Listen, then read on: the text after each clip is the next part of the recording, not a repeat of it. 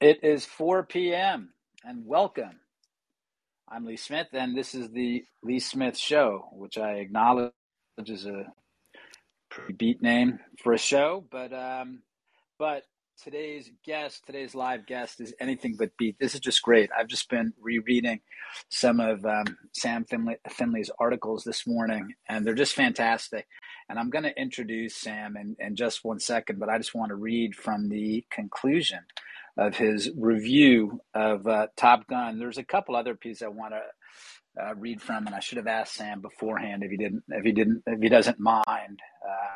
I hope you won't get embarrassed or anything like that, and I'll read them as well as I can. So let me just read the last two paragraphs here from I believe it's Sam's most recent piece from I Am 1776, which I'm a huge fan of.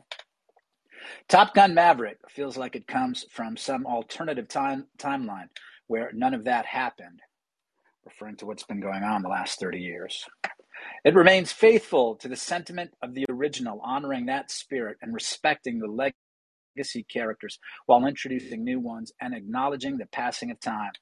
For its detractors, to see an unashamed, patriotic, red-blooded, white American man bravely rallying others to meet a threat to his country and prevail against impossible odds in the current year must be like presenting a crucifix to a vampire. Even worse for them is that the characters and the people who play them all seem so unself-conscious and bring with them an air of vitality and positivity. These are dynamic, capable, healthy, good-looking people working together as a team, taking risks, having fun, raising hell, and getting hard stuff done. This is the America the world fell in love with, an America that could seduce, reach within, and show a vision of some aspect of itself in a song or an image, a book or a movie, and inspire generations. The Top Gun movies are a love letter to that country. If you'd like to take a break from all the craziness and treat yourself to an old-fashioned, lighthearted adventure movie made by people who don't hate you and love America, what it was, is, and could be, then this movie is for you, for its kind might be truly headed for extinction. Sam, I mean, as with all your work, I'd love to be able to quote from it all day, but mostly I want to hear from you this afternoon.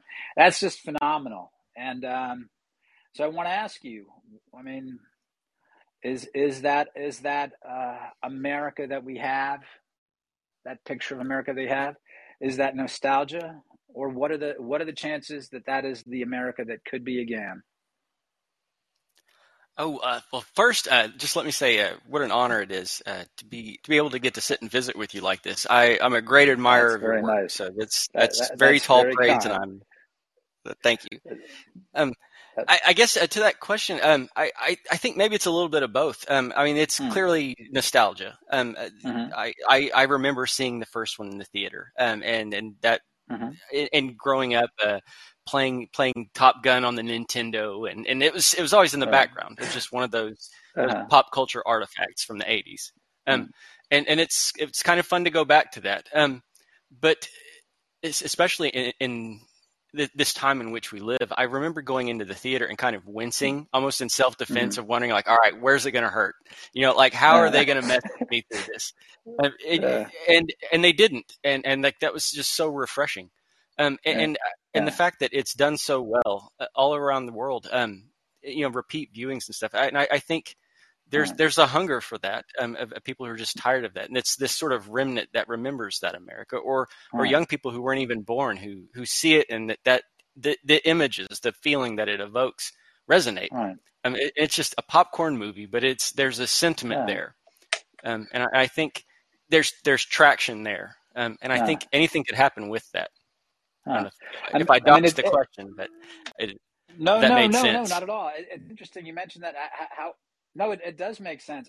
One of the things that I've noticed is how well the movie is doing around the world, right? Like I think it's already hit $1 billion, or it's about to earn $1 billion. And so, does that mean that the rest of the world misses, or parts of the rest of that world miss that America too? I think a lot of people do, and just based on my own personal anecdotes, I'm a Gen Xer, so I my whole life has been marked by this sort of culture war stuff that's just been playing out. And you kind of, and it almost makes it difficult to watch patriotic movies like Top Gun, because there's this sense of, like this is jingoistic, or this is just sort of one-sided, and it's not really like that. And just you have these sensibilities that have already been almost programmed into you. And so I got out of the Army around 2005, and I did some traveling, and I would automatically just sort of feel like I'm the ugly American because this is, the Bush era and war on terror, and I'm the bad guy. I get it, whatever. And I remember sitting on this train in India and talking with this guy who was a photographer. He was going to meet his wife, and we were just talking, our backgrounds and stuff. And I told him, I just got out of the Army, and he said, well, and he might have been just placating my ego, but he said, I love Americans. I don't trust their government, though. I don't like their government. I went into a restaurant there, and it was all cowboyed out. They had saddles on the bar, and I'm in like New Delhi in India, and like I'm sitting on a saddle, and everybody looks like they work on the Ponderosa, and they're playing the gambler in Indian, and it's like there's this sort of there's a love of America, like the cool America, right? And I think people just like that stuff. Somebody had posted on Twitter images of people who, after the fall of the Soviet Union, they were lining up over jeans and Coca-Cola. Like and you could say that's pop culture kitsch, and maybe it is, but it's an image of something. Like it's a portal to a kind of world you'd kind of like to live in, or it's just cool. So look, when he said in 2005, and I want to come back to this and go into this in a little more detail, your service in Bosnia and then Afghanistan. But when he said in 2005, he said, "Yeah, I love Americans, but I don't really love your government." What was your response then? Because I want to come up to the present, where a lot of your writing, your piece on Ukraine, your piece on Requiem for the Stand, where you're extremely distrustful, rightly so, of what the American government has done, both, I think most importantly, what it's done to Americans at home. So yeah, but what was your response in 2004 when he said, "I don't really trust your government"? Were you pretty sympathetic to his position at that time? Oh, I laughed out loud because I'm from Oklahoma, so we're already kind of half outlaw. And growing up, you had things like the massacre in Waco, and you had all these sort of things like that where there was something about it that was unsettling. That your government is participating in things in certain ways. And that's to say nothing of all these weird little interventions and lies and betrayals of the public trust. So you kind of get that. And there's also this, it seems like every year there's some new bureaucracy that hamstrings the freedoms you want, while imposing a bunch of other things on you don't. And having me and a buddy of mine who was from Kentucky, he's one of my Army buddies, we were talking and drinking one night, and he said those very words. So when some guy, from some photographer in India on the train says that, and the same thing is like some guy from rural Kentucky, I just couldn't help but laugh at that. Yeah.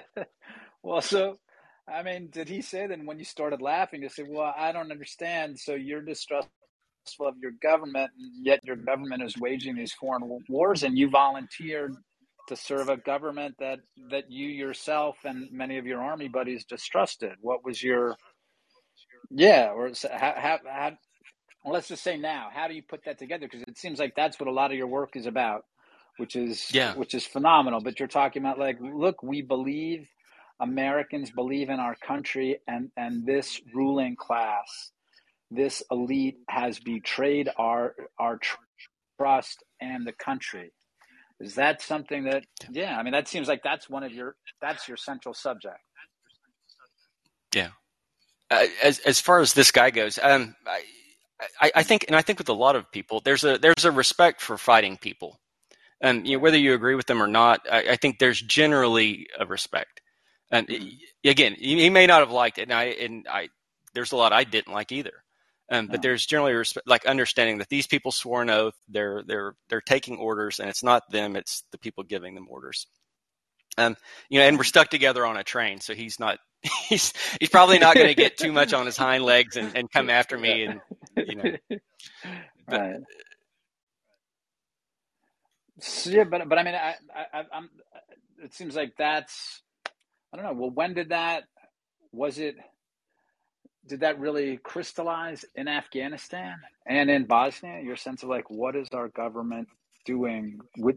What is our government doing with then to these people who have invested their faith in a cause that our government believes is worth fighting for, and yet they are turning on us.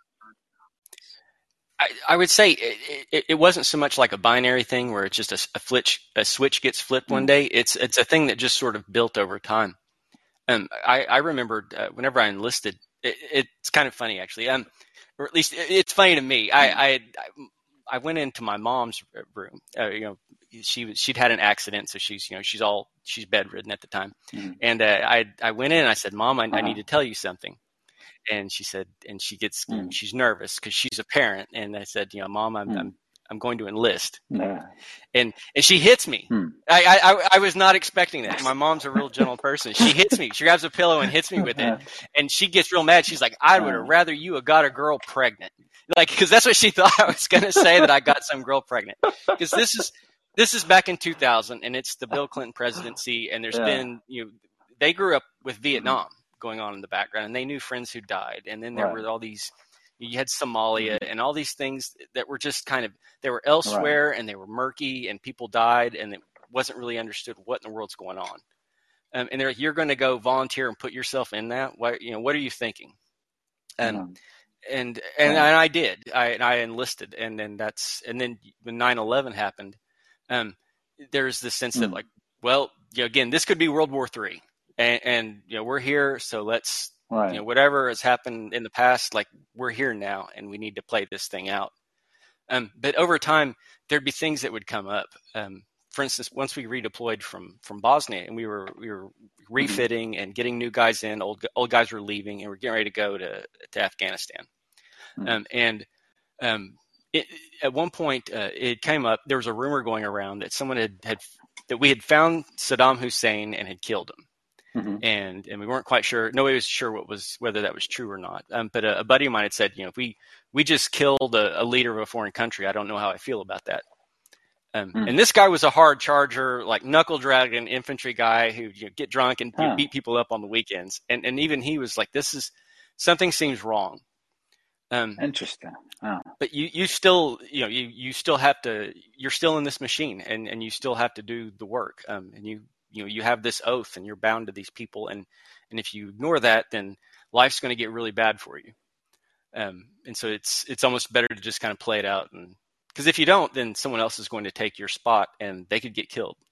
Right. It's just, it's a weird sort of place where you have these competing loyalties, and the best thing you can do is just to try to do your job. But even then, there's problems with that. But that's a whole other thing, maybe. Right. Well, can we talk about Afghanistan for a second? So you had mentioned before, when we'd spoken before, that that you'd enlisted, you were in Bosnia, and I mean, what was your sense when you were deployed to Afghanistan? It was like a different world. It was, in some ways, it was like you grow up in Sunday school, and you have this way that you imagine the Holy Land or whatever, and suddenly you see these guys and beards and turbans, but then they've got technology like cell phones and AK-47s, and it's like it's this kaleidoscope of just oddness. It's so wild. But there was, the sense that, and we were about the third rotation in, so it was still kind of fresh, and you just really weren't sure what the next day would bring. And like within 2 weeks, go ahead. About what year was that? Was that 2002 then, or 3? I think it was the fall of 2003, as I recall. Yeah, like August, September, maybe late summer. And you, we didn't really know. If I can, I just wanted to read something. I want to zoom ahead in Afghanistan. I'm sorry for moving all over the place from. It's your show. It's your show, dude. I'm just along for the ride. However you want to do it. It's your work we're talking about, though. So I want to make sure it's okay with you. So have at it. This is This is from IM 1776, and this is shortly before the withdrawal, I believe. And this is you writing. Already the talking heads have begun likening to the Taliban any here among us who would oppose them and the policies they promote. They must deflect. They must craft a story to fit their objectives. The failure of Globo Homo in the graveyard of empires? Shift fire back to the proles. How dare the kulaks dissent? How dare we challenge the authority of the credentialed classes and their masters? How dare we cling to such provincial loyalties as to God or family or country? They could permit such outdated notions so long as they served as leverage for goading us into hurling ourselves at distant strangers. But when it entails cultivating our interest within our own borders, it cannot be borne. Wow. I mean, so that's fantastic.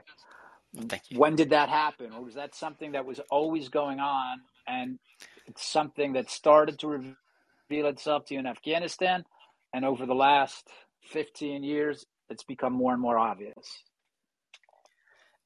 Yeah, I would say the latter. Just over the course of being out and seeing that this thing doesn't really come to an end. Or I'd mentioned growing up and being in the '90s with Waco and stuff. You had PatCon that came of age during the Clinton administration, where they're pretty much they'd make this sort of bugaboo of right wing militias and basically begin to lay the groundwork for attacking people who dissent from this emerging globalist paradigm that was taking shape. And it's like the seeds were already there, but it just this machine that comes alive during the War on Terror just kept going and kept expanding. And then later on, after I got out, I remember I went back to college because I wanted to even though this thing isn't perfect, at least it's a semblance of order, and maybe I could serve it in some way. And so I wanted to go back to college, and I'm reading these theories that are written by these people, and you realize that these people don't think as we do, and they don't hold the same values. And while I was going through that, my unit, they had what was an officers club that then they opened up to the NCOs, and to where now it's pretty much anybody in the unit, and it's a fraternal organization. And they invited me and some of the other GWOT guys, and we came out, and this one of the guys who was, I guess, the president of it, he was giving a speech, and he closed it with God and country. And I remember getting kind of mad about that, because here I've been spending the past year or two reading the work of these international studies people, and it's basically rot gut globalism, and these are the people who shape policy. And I'm thinking, nobody on the other side of this oath cares about God, let alone countries. Like, that just doesn't factor into it. These are outdated social technologies that just have no place in the world. But they know that people like us who still, for whom those sort of thing still matters, who will see, movies or whatever that like we were talking about with Top Gun, that's patriotic and it has those sentiments. Like, we think of the military as an expression of that, when a sad thing is that the military is in service to policy, and the policies made by these patronage networks, and none of them have our interests at heart, and that's a really murky place, and that's where we're at, I think. It is really bizarre, the idea that, I mean, it's the point you make in the in your Afghanistan piece, saying that they were just using this stuff to goad us into these things, and this is actually where our loyalties are. But these people don't believe these things themselves. I mean, how that seems like a recipe for disaster, and it appears in many ways that's where we are right now.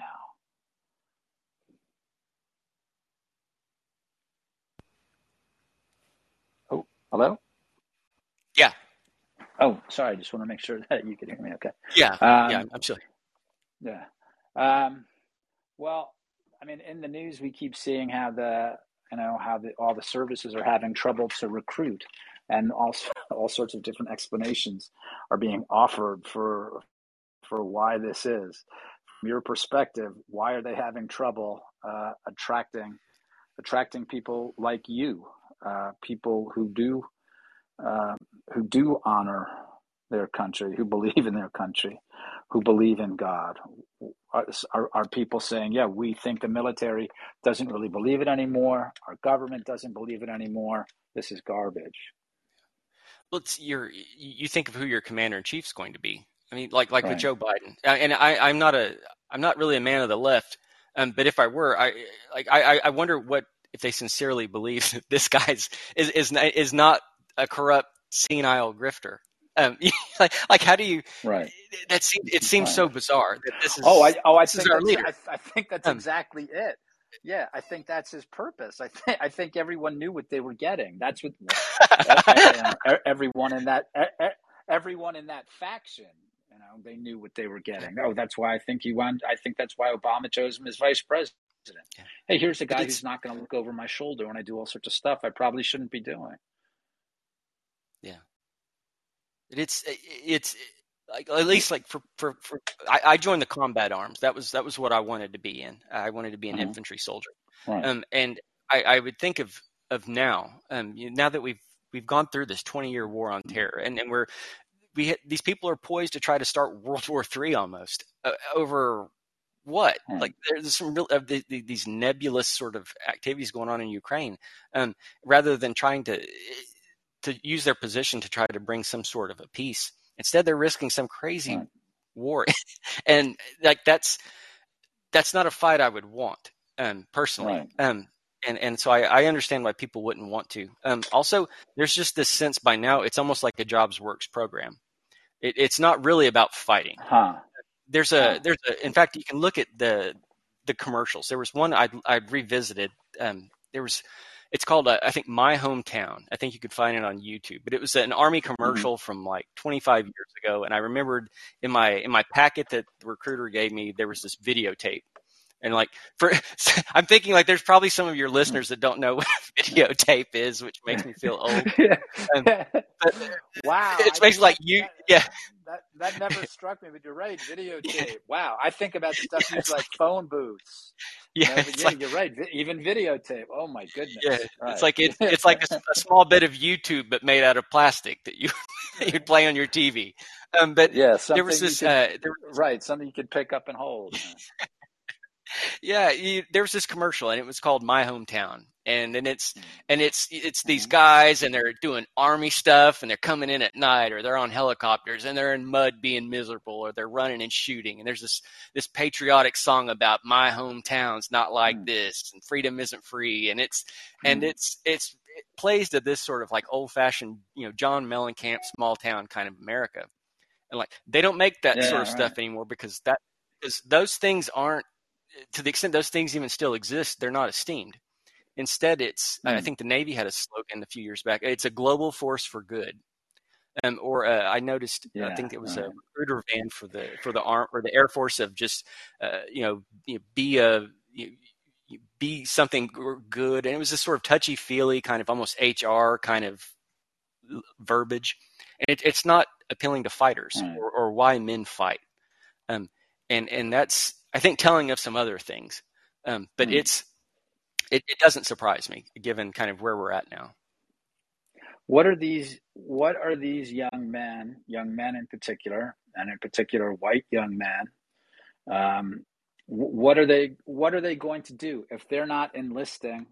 If they distrust their government, this particular administration, what are they doing now? So, I mean, this always strikes me. It's like these are the most important energies of our country. I mean, of course, the energies of young men are the most important part of any country, right? And they need to be channeled in the proper direction, because if they're not, you're looking at something like the Palestinians, right? Just utter chaos and suicide bombers, right? And if they're channeled correctly by their wise elders and by women, mothers, wives, girlfriends, and sisters, and those are very productive societies.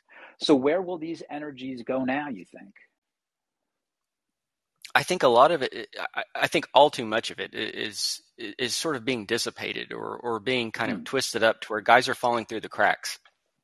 I think I think right now, though, we're seeing a lot of guys who are kind of struggling and fumbling around and trying to find ways to live it out, at least without the imprimatur of the military.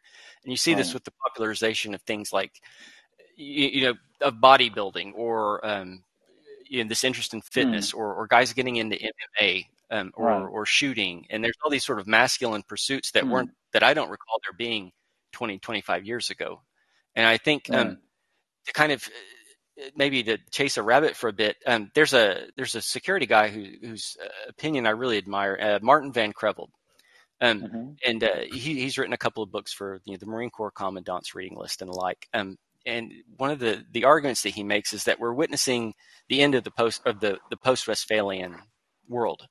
That the nation state itself is eroding, and people are no longer rooting their identity in the nation state.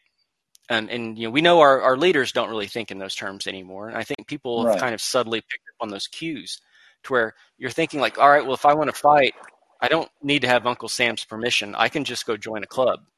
I can get YouTube videos and just get a punching bag and go into my garage. I can figure it out on my own. And I think right now we're witnessing that guys figuring it out on their own or trying to. But again, like as you say, that's kind of a scary thing, because they've been just sort of left adrift. Right. I'm not sure if I think it's scary. I think if those energies are not channeled properly, I think that can be scary because society needs those energies and they need those energies absolutely directed in the right place. And I don't know. Lots of times, I really think the future of the country depends on how we all figure out how to direct the energies of young men. There are people around the country who still cherish the United States, who believe in their communities, who want to raise families, who love their mothers and fathers, who love their brothers and sisters. I just think that there has to be something out there, a way for us to figure out how to direct those energies for the good of America, especially the way you put it. And so much of your work, it's like when our leaders are against us, our leaders are looking to destroy these energies, people will be punished for having these attachments, these loves and affections. These people are now just not just deplorable, they're disposable. No, that's where I was. I said that. Yeah. If you're saying that this is how the government is, it's not just the government; it's the ruling class, right? And you talk about the press often enough. If this is how these people are being treated, then what are the different ways that we? Your piece in Afghanistan is great because it's really like calling people to attention, saying, this is ridiculous, the way they're treating us. This is what happened in Afghanistan. The people that we fought, the Taliban, they stuck up for themselves. They stuck up for their home, and so are we. I'm not. Of course, I'm not saying that. You're talking about. You're talking about waging combat against the regime. I'm just saying, what are the what are the different ways? What are the different ways to continue to, to give people direction, to give people something that you said yesterday, which stuck with me when we were speaking yesterday, that stuck with me all day. Oh no, it was the day before, just saying the most important thing that you can do is the most important thing that leaders do is not take life, but give life, which it's really moving. So what are the different ways that the leaders in this country, like you and your writing and in your speaking, what are the different ways that leaders can give life to Americans who are looking for it? I mean, you led men in combat. What are the different ways that we can, lead people now? Oh, good Lord! If I'm leading, y'all are in trouble. I had a fire team, and that was years ago. But that's not true. I'm just a guy throwing words here, I think that's, and I don't want to dodge the question, because this is a serious one, but it's one that because all of the institutions are pretty much against this stuff. We kind of have to do it ourselves. And I, when I say we, I mean like everybody. You instead of maybe thinking in terms of just like these big, national things, we instead have to look around in our own lives and like, what can I fix? What can I make better? How do I make myself better? There's to kind of swing back to this problem of these masculine energies. There's an article I would encourage people to check out, and it's I'm shilling relentlessly for this thing I hate. It's from the Small Wars Journal, and it's this isn't tinfoil hat. This is the Small Wars Journal. It's there are people who are in the military, who make policy respect it. There's an article called "Changing the Macho Culture of the U.S. Military." And it's from a few years back. It's written by an anonymous author, and it's this guy describing of this mandate that's this cultural mandate that's come down, and it's this sort of species of, I won't say Marxism, but it's this sense of like, why isn't there utopia? And it's because of men. Men enjoy this position of privilege in society, and this has to be. We have to create the sort of conditions where it's no longer possible for men to be the way they've been traditionally, and this means cutting into this privilege any way possible, whether it's hyping rape statistics or allowing women in combat arms, it's now deemed wrong for there to be male spaces. If there's a male space, it's inherently sexist, and therefore women have to get into it. Right. However, it's perfectly acceptable for women to have spaces because they've been disprivileged. And this going kind of to touch on this trans issue. I mean, there's this sense like we can't deal with sexual dimorphism anymore. We can't handle that they're men and women and that they have different natures, and you have to address that. And if your leaders are that messed up, I'm not waiting for something from them. That's a really interesting way to put it. I never thought about it like that, but it's a really interesting way to put it. You're right. In a sense, it's just like, oh, well, forget it. We can't deal with the fact that men or women are different. So we're just going to make we're just going to make, that's what non-binary means, I guess, when you get down to it. And all these different phrases, it's just meant to eliminate actual difference. Right. Yeah. But what's your actual experience? Yeah. I was just saying, what's your actual experience of that? What's your actual experience of that both in the service and then in real life? The difference between men and women. I mean, there's a genuine difference. Oh, good Lord! I can't believe we're at this point in America where I'm saying, don't you agree, Sam, that there really is a difference between men and women? Right. It's so obvious and so preposterous, but apparently we have to keep driving this home again and again. Yeah. Well, and it's weird. My for the infantry, at least it was, it was at least whenever I was in, it was an all male endeavor. So women, you might go weeks, maybe months without talking to a woman. My brother though was in the Navy, and he was on a carrier, and it was co-ed, and some of the stuff he described, it was weird, and that because you have the men and women, you would have this thing he described as the lesbian mafia, and trying to like counter just male sexual energy. These women would bind up together, and they would tend to one another, to kind of put it PC, and it became this weird sort of clique within itself, and they exerted a measure of control throughout the ship. But even then, there would be girls who would slip out of that group and hook up with some hot Chad or whatever. Or that's to say nothing of pregnancies. And this stuff doesn't ever really make it out of the boat. It doesn't really get talked about in official policy making, because you have to recognize that. Well, then this whole experiment's really a mess, and that's just how that is. And that's to say nothing of just what happens. Wow, that's just whenever violence, like there's whenever you get men and women in a situation where there's violence at hand, there's going to be sex.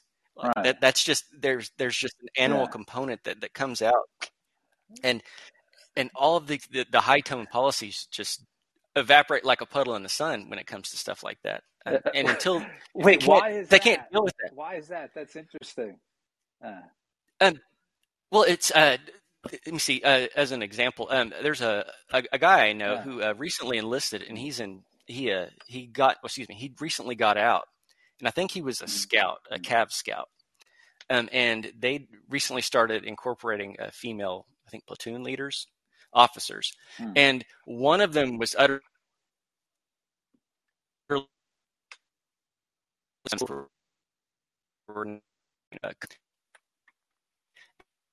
and would be with her for this scene. Right. You this.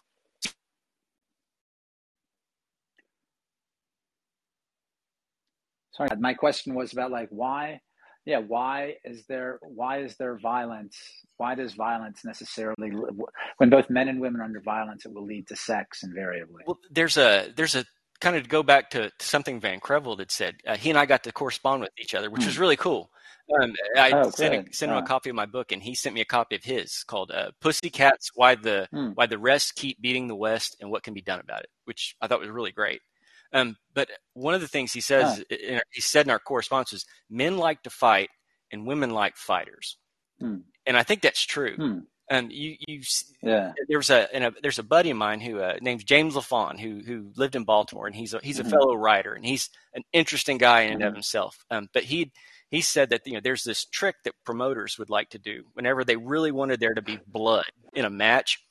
They'd get the hottest ring girl they could. To just go around with the card or whatever, and just the fact that a hot woman's eyes were on them would just amp up the voltage on their ferocity. And likewise, like with women, like if a woman sees a dude beat another dude up, that's going to resonate with her. And this is just like weird primal stuff. And that's or to put it a different way, I mean, you look at like the groupie phenomenon. These are guys who are putting themselves out there. Taking risks or whatever, and like that's attractive to women, and I think that's maybe a part of why girls are starting to gravitate towards the service or fighting or whatever, because it's like this sort of sublimated impulse of where like that's where these are like violent, high status guys competing, and it's like it's one thing to go watch it, it's another thing to get in the ring with them, and we're not able to make they're not. I think the people who ultimately call the shots in our society aren't willing to contend with that yet. Well, so is this stuff going to break then? I mean, I want to talk about your novel also, because this is sort of what your novel is about. It's how your novel opens with a serviceman on leave, and he walks into a strip joint, and falls in love with a young woman, and it's great. But that's what's happening. But I guess what's going to happen is all this stuff going to break? Because as it turns out, biology and reality and culture are just too powerful. So as much as you want to push different political agendas, that finally these political agendas won't work, because human beings are different, are not agendas. I think it absolutely will. And what was it? Horace had said, "You can drive out nature with a pitchfork, and yet she will return." And I think we're witnessing that. I mean, you see, like with the pushback against trans, there's like a visceral sort of thing that elicits, and or you see like with Roe versus Wade, and that's something I grew up where that was already in the background. That was a settled issue, and suddenly the unborn or questions like, well, what is sex even for? Are suddenly becoming important again. And I think this didn't happen overnight, and it's not going to right itself overnight, to the extent it ever really gets righted. I mean, that's why they call it the battle of the sexes. But I think right now we're cobbling together, struggling to try to find a way to get to. Hello? Can you hear? I apologize. No problem. It was a poignant, meaningful break, and built up more expectation for the remainder of the show. Yeah. Okay. Great. Yes. Thank you. Snazzy says he can hear us both now. Thank you, Snazzy. Okay. So so we were talking about how you think that, and I wanted to try to corner you with optimism and say, look, I agree with you. It's a struggle, But insofar as things are starting to change, maybe maybe we have a fighting chance here. Oh, I absolutely do. I do think so. And I appreciate everybody hanging on through the technical mishaps. That was all my part. No, it's great, Screen man. locked up. People love hearing what you're saying. And while you were away, I was suggesting or recommending strongly everyone go and read your work. I'll do it right now on I Am 1776, and also check out your excellent novel. I appreciate that. Sure. So but you were saying, sorry, I interrupted you, and we were talking about. I think we have all sorts of reasons for hope. You wrote that great article on Asabia. Yeah. I pronounced that thing probably 50,000 times and never the right way. That's all right. Yeah, we talked about that a bit before, and you said that you saw that happening in Afghanistan, and you feel it's the same with your folks where you are in Oklahoma. Yeah, well, that concept resonated a lot to me, and I wound up coming across Strauss and Howe's book, The Fourth Turning. And have you ever read that one? I have not. No, I know what you're referring to, but I have not read it. They drew from Ibn Khaldun's concept of Asabia, as well as Toynbee and Spengler and all those guys. And for those that don't know, that basically you have a kind of cyclical nature of history. And in America, it plays out where about every 80 years, sometimes more, sometimes less, there's a systems change and crisis. And there generally happens to be about kind of 4 phases that this goes through. You'll have a post-crisis boom. You'll have some sort of social or spiritual struggle, kind of youth rebellion. And then things unravel. And then once they've unraveled to a certain point, you get a crisis again. And this affects how the generations that are born in these various phases. But I believe that we are in a crisis period, and that we have been for a long time. And one of the things that happens in these crisis periods is that it starts taking all of these instincts of their pro-social, pro-survival. I mean, you see gender norms begin to start strengthening, or sort of the mores and norms start revivifying, and they become more kind of community and sort of individual, and just we have to prevail, we have to struggle, we have to overcome, so that the group survives or whatever. And I see evidence of that. It's a fight right now. Again, with trans and with the abortion stuff and all these little social things. But also you see people taking interest in fitness, or in how they live, in nutrition and things. And there's this sort of undercurrent of people who are trying to live better, however that means and however they define it. Right. And so I think there's an attempt to try to work that out, to fix this to the extent we can. And so I think there's that.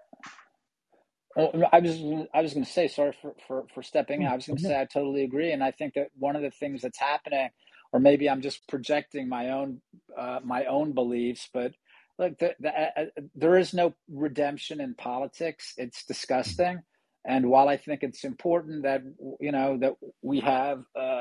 that we have competent leadership, well, I think that's very important. As you were saying before, I think it's important for people to work on their families, on their communities, and on themselves, because that's our source.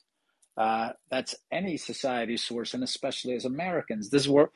I mean, that's our government. That's our system. We are the thing, and so I find that very important. What I wanted to ask is, so what sparked this crisis? I think different people will call it at different times. I've heard some people, I think maybe either Strauss or Howe say that it started with the financial crisis in 2008. And for them, this crisis generally lasts about 20 years. And these are, again, this is, that's just a model, and this is real life, and real life's a lot messier. So it's, the 80 number, or the 20 years, these are just sort of approximations. But for them, or at least for one of them, 2008, that was when the social mood changes as a result of the recession. And you get the sort of the Great Awakening and all this stuff that's happened and is now playing out. I don't know if that's true or not. I think it's definitely a significant point. But there does seem to be an acceleration coming from that. Because even before that, even when you still had the Bush presidency, there was a sense that things were still just sort of coasting along. Right. But I don't know. I'd have to really sit and think on that one. But for me, it's just it feels like this is kind of a crisis. There's a guy who built off that model, who's an MIT mathematician called John Xenakis. I think he had a book called Generational Dynamics. And he used this line where he said it's sort of like when you're in a crisis period, it's almost like it has this almost instinctive sort of ferocity, almost like lust that people just have to confront. Whereas, in other periods, people may be more willing to compromise. And I think we're kind of there where everything becomes something we absolutely have to fight about. Right. And to kind of go back to the positive notes, I think as far as positive avenues to fight, I think there's Mark Granza has been trying to promote a debate about art and the importance of it. And a lot of people may look down on that as in terms of it's impractical, but I think it's absolutely critical. Because if you would build the sort of world you want to live in, you have to give people a glimpse of it. Right. However that is. And that's why I think, we started talking about Top Gun. And I don't think that would have done as well back in the 90s. Or maybe even the early aughts. Really, why? The food was different. Whereas now I think there's a little bit of a charge in the air. Where people kind of, what's that line? If you don't go away, how can I miss you?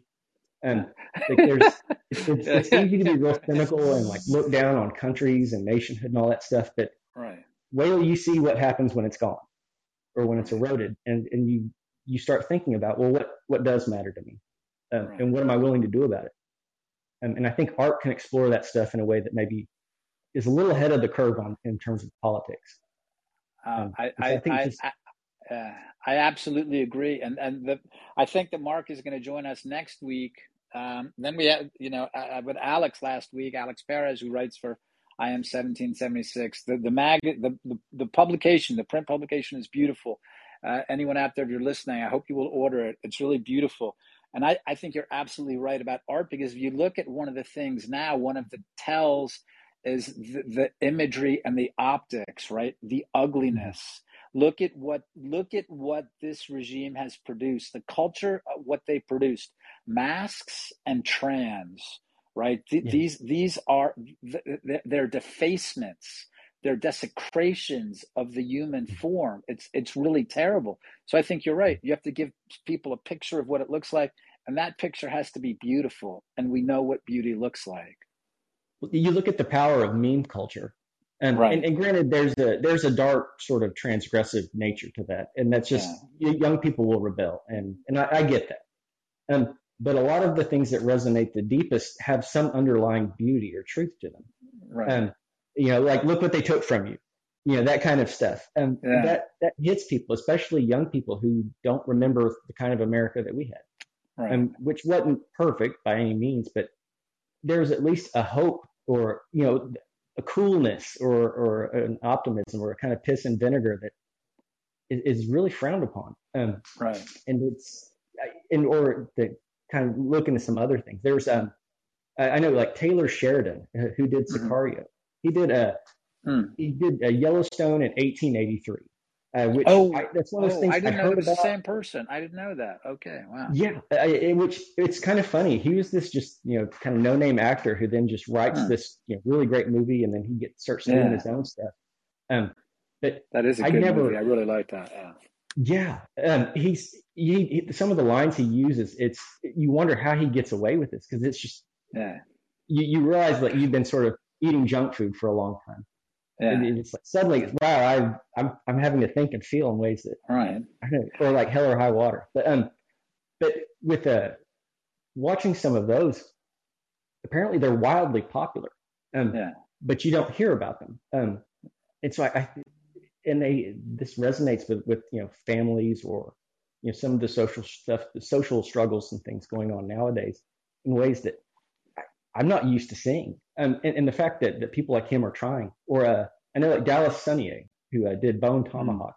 He recently did a movie with Daily Wire and Gina Carano, where they're trying to kind of do some outlaw cinema and kind of work outside of what Hollywood does. And this stuff, I won't say traditional, but I mean, at least there's an element of heroic, of the heroic trying to overcome obstacles and stuff, and or dealing with things like patriotism or families or loyalties or hard questions. And that's encouraging. I think it's maybe not there yet, but we're getting there.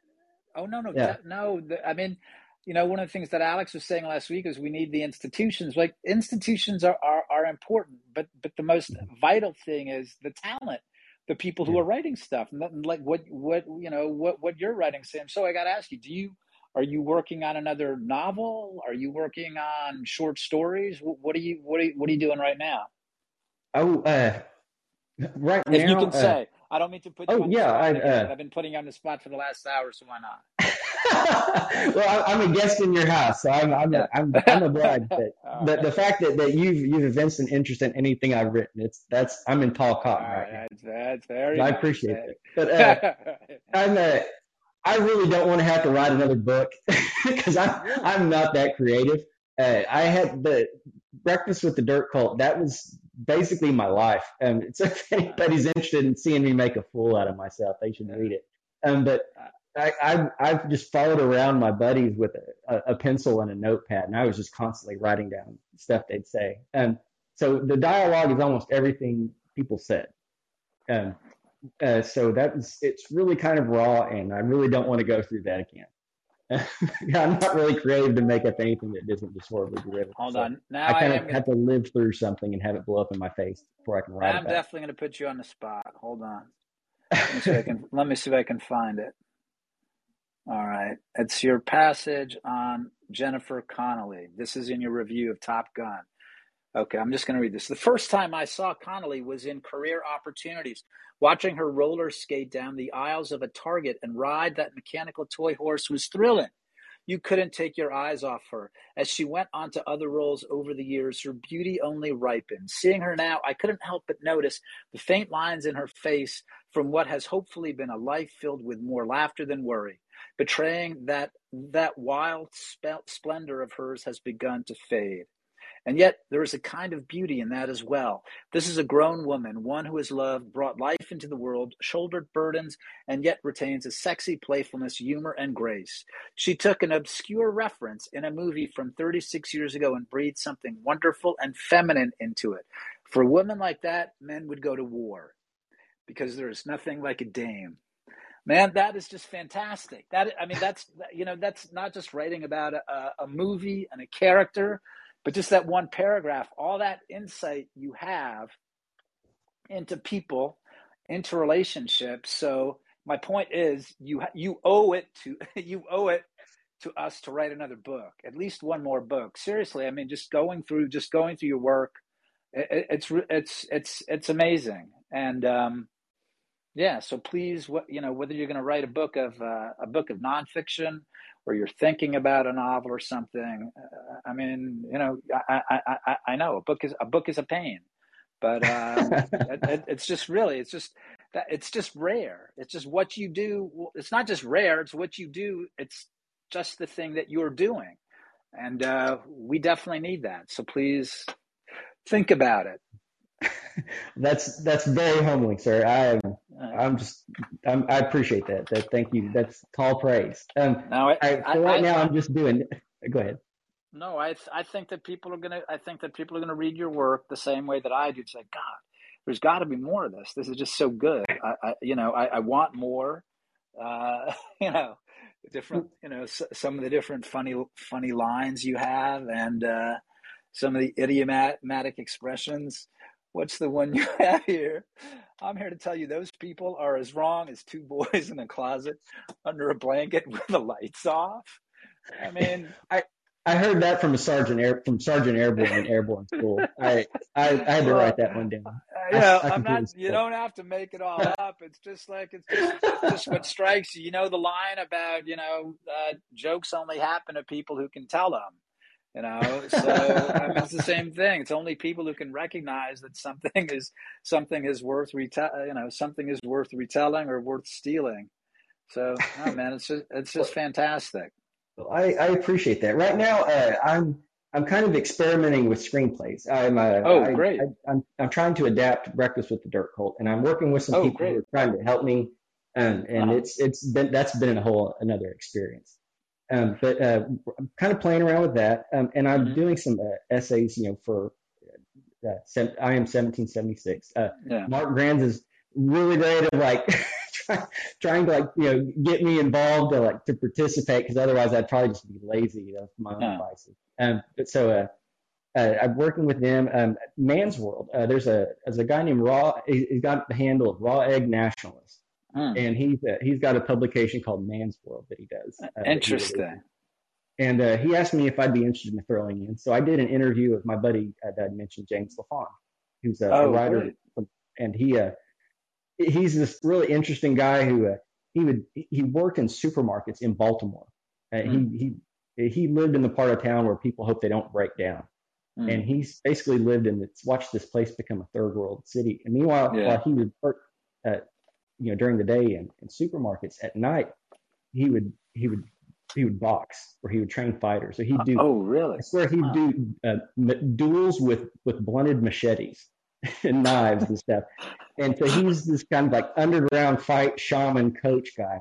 Wow. And he's fascinating. And he lives in that world, and it's really raw. And he says a lot of stuff that's uncomfortable. And he did a great interview with Kevin Michael Grace. And so I thought I'd just interview my buddy James and ask him some questions. And so Flag Nationalist is going to put that in his Have you been out to his place where he does this? Where he has these? Well, no, he's a self-proclaimed hobo now.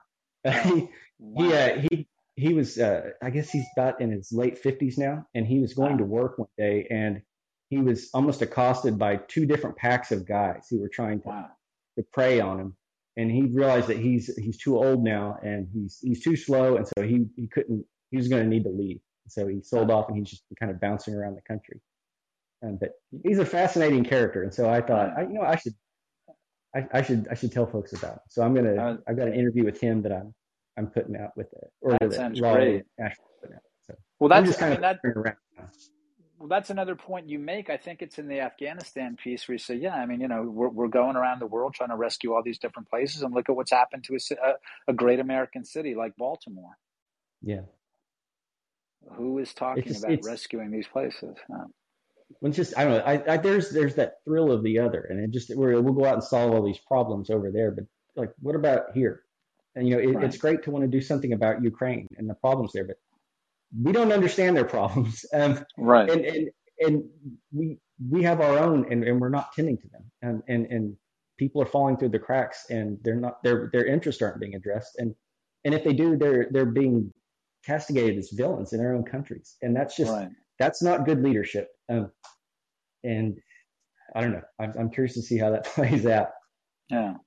Well, I mean, I really think a large part of the future of this country will depend on how we can direct in a positive way the energies of young men whose ambition and whose piss and vinegar is a good thing, as long as it's channeled in the right way, Not to abuse it, not to take advantage of it, not to destroy people. And man, I mean, your work, the way you express this, the way you express the disappointments, but the way you also express the hope. And this is one of the things that so much appealed to me about the Top Gun article, is just that when you say it could be again a great or it is still a great country in many different ways, but to see that optimism and to not be poisoned, because they are. I mean, it's a campaign of demoralization. They are trying to get us to give up in every possible way. Yeah, and it's so easy to. I mean, I've gone through that myself, kind of, and Mm. you start going down the rabbit hole of you get the sense of what's wrong, and you start asking, well, what exactly is wrong, and why, and who are the people responsible, and that hole goes all the way down, and because suffering is a part of life, and it's always changing, Mm. and it made me to where I would fly off the handle. And my brother one time got, my younger brother, he's 10 years younger than I am. One time Mm. he buzzed up on me, which he's a gentle soul. And this Mm. was a rare for me. He said, it's like you don't want to be happy anymore. Huh. And, and that was kind of a teaching moment for me. And so, Huh. you realize that, and you see a lot of this online, where Yeah. it's like people don't feel like they're really thinking or feeling unless it's negative, unless Right. it's going to a dark place. And that will completely warp your vision and make you blind to the possibilities, or to the blessings in front of you, or what could be. And things will get bad. And Yeah. they'll be bad in ways we can't imagine. Like Yeah. one of the one of the mortar sergeants in our platoon said, if we start taking rounds and you can hear them, don't worry, it's the ones you don't hear that get you. Mm. And Yeah. having been shot, that's true. The bad stuff that's going to happen, we won't see that coming, and that'll be a Right. surprise. But there'll be blessings too. Right. And we, it's good to try to focus on the practicalities of things, but we have to make a place for faith, for hope, and love. Right. And otherwise, we'll just make a new prison for ourselves.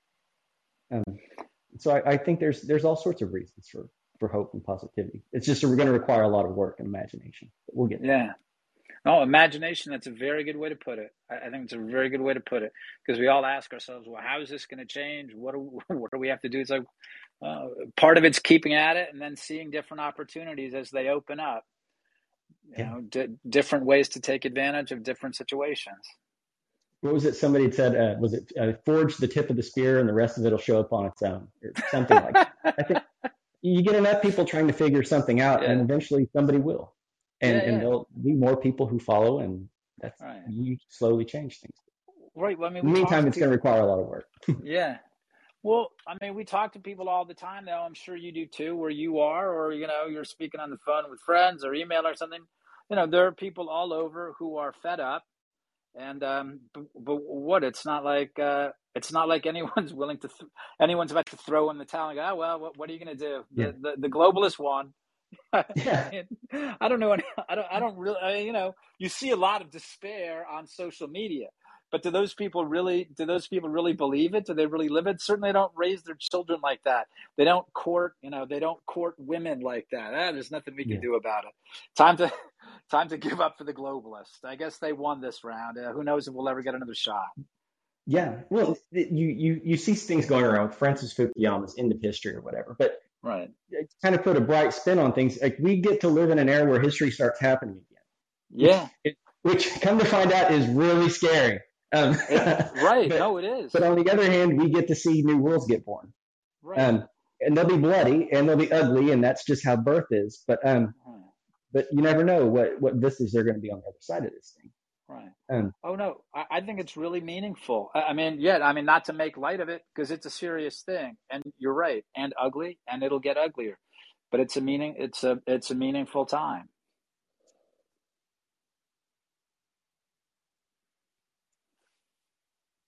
Nope. Hello? Hello? Okay. Oh, I'm still yeah. here. I thought I might have lost you again. Well, look, we should probably, I should let you go. I said an hour, but I wanted to run a little longer since we had our technical difficulties. But Sam Finley, I wanted to say thank you so much for spending part of your Saturday with us, and especially this awesome Independence Day weekend. So I want to wish you a happy Independence Day, and everyone who's listening, I want to wish them a happy Independence Day and celebrate it in a meaningful way. Why not read the Declaration of Independence, or Walt Whitman, or William Faulkner, whatever is going to make you feel most proud and blessed to be an American, and or Sam Finley. I'm telling you, you please, all of you who are listening, go out. If you haven't read all of Sam's work, please go out and do it. It's terrific. It's really great. I can't tell you how pleased, Sam. It was a pleasure to speak to you. But I mean, just to get a chance to learn of the work of a new writer that I respect and admire. It's like finding it. It really is. It's like finding a new world. So thank you for that. Not just for being Manifest here, but thank you for your work. We're going to make it. Well, Sam, thanks very much again. Have a great July 4th, a great Independence Day, and we'll be talking soon. All right. It's a great honor to be with you, and happy 4th to you as well. Thank you, Sam. Bye-bye. See you. All right, take care. And thank you all. See you all next week for the Lee Smith Show, Saturday at 4 p.m. Bye.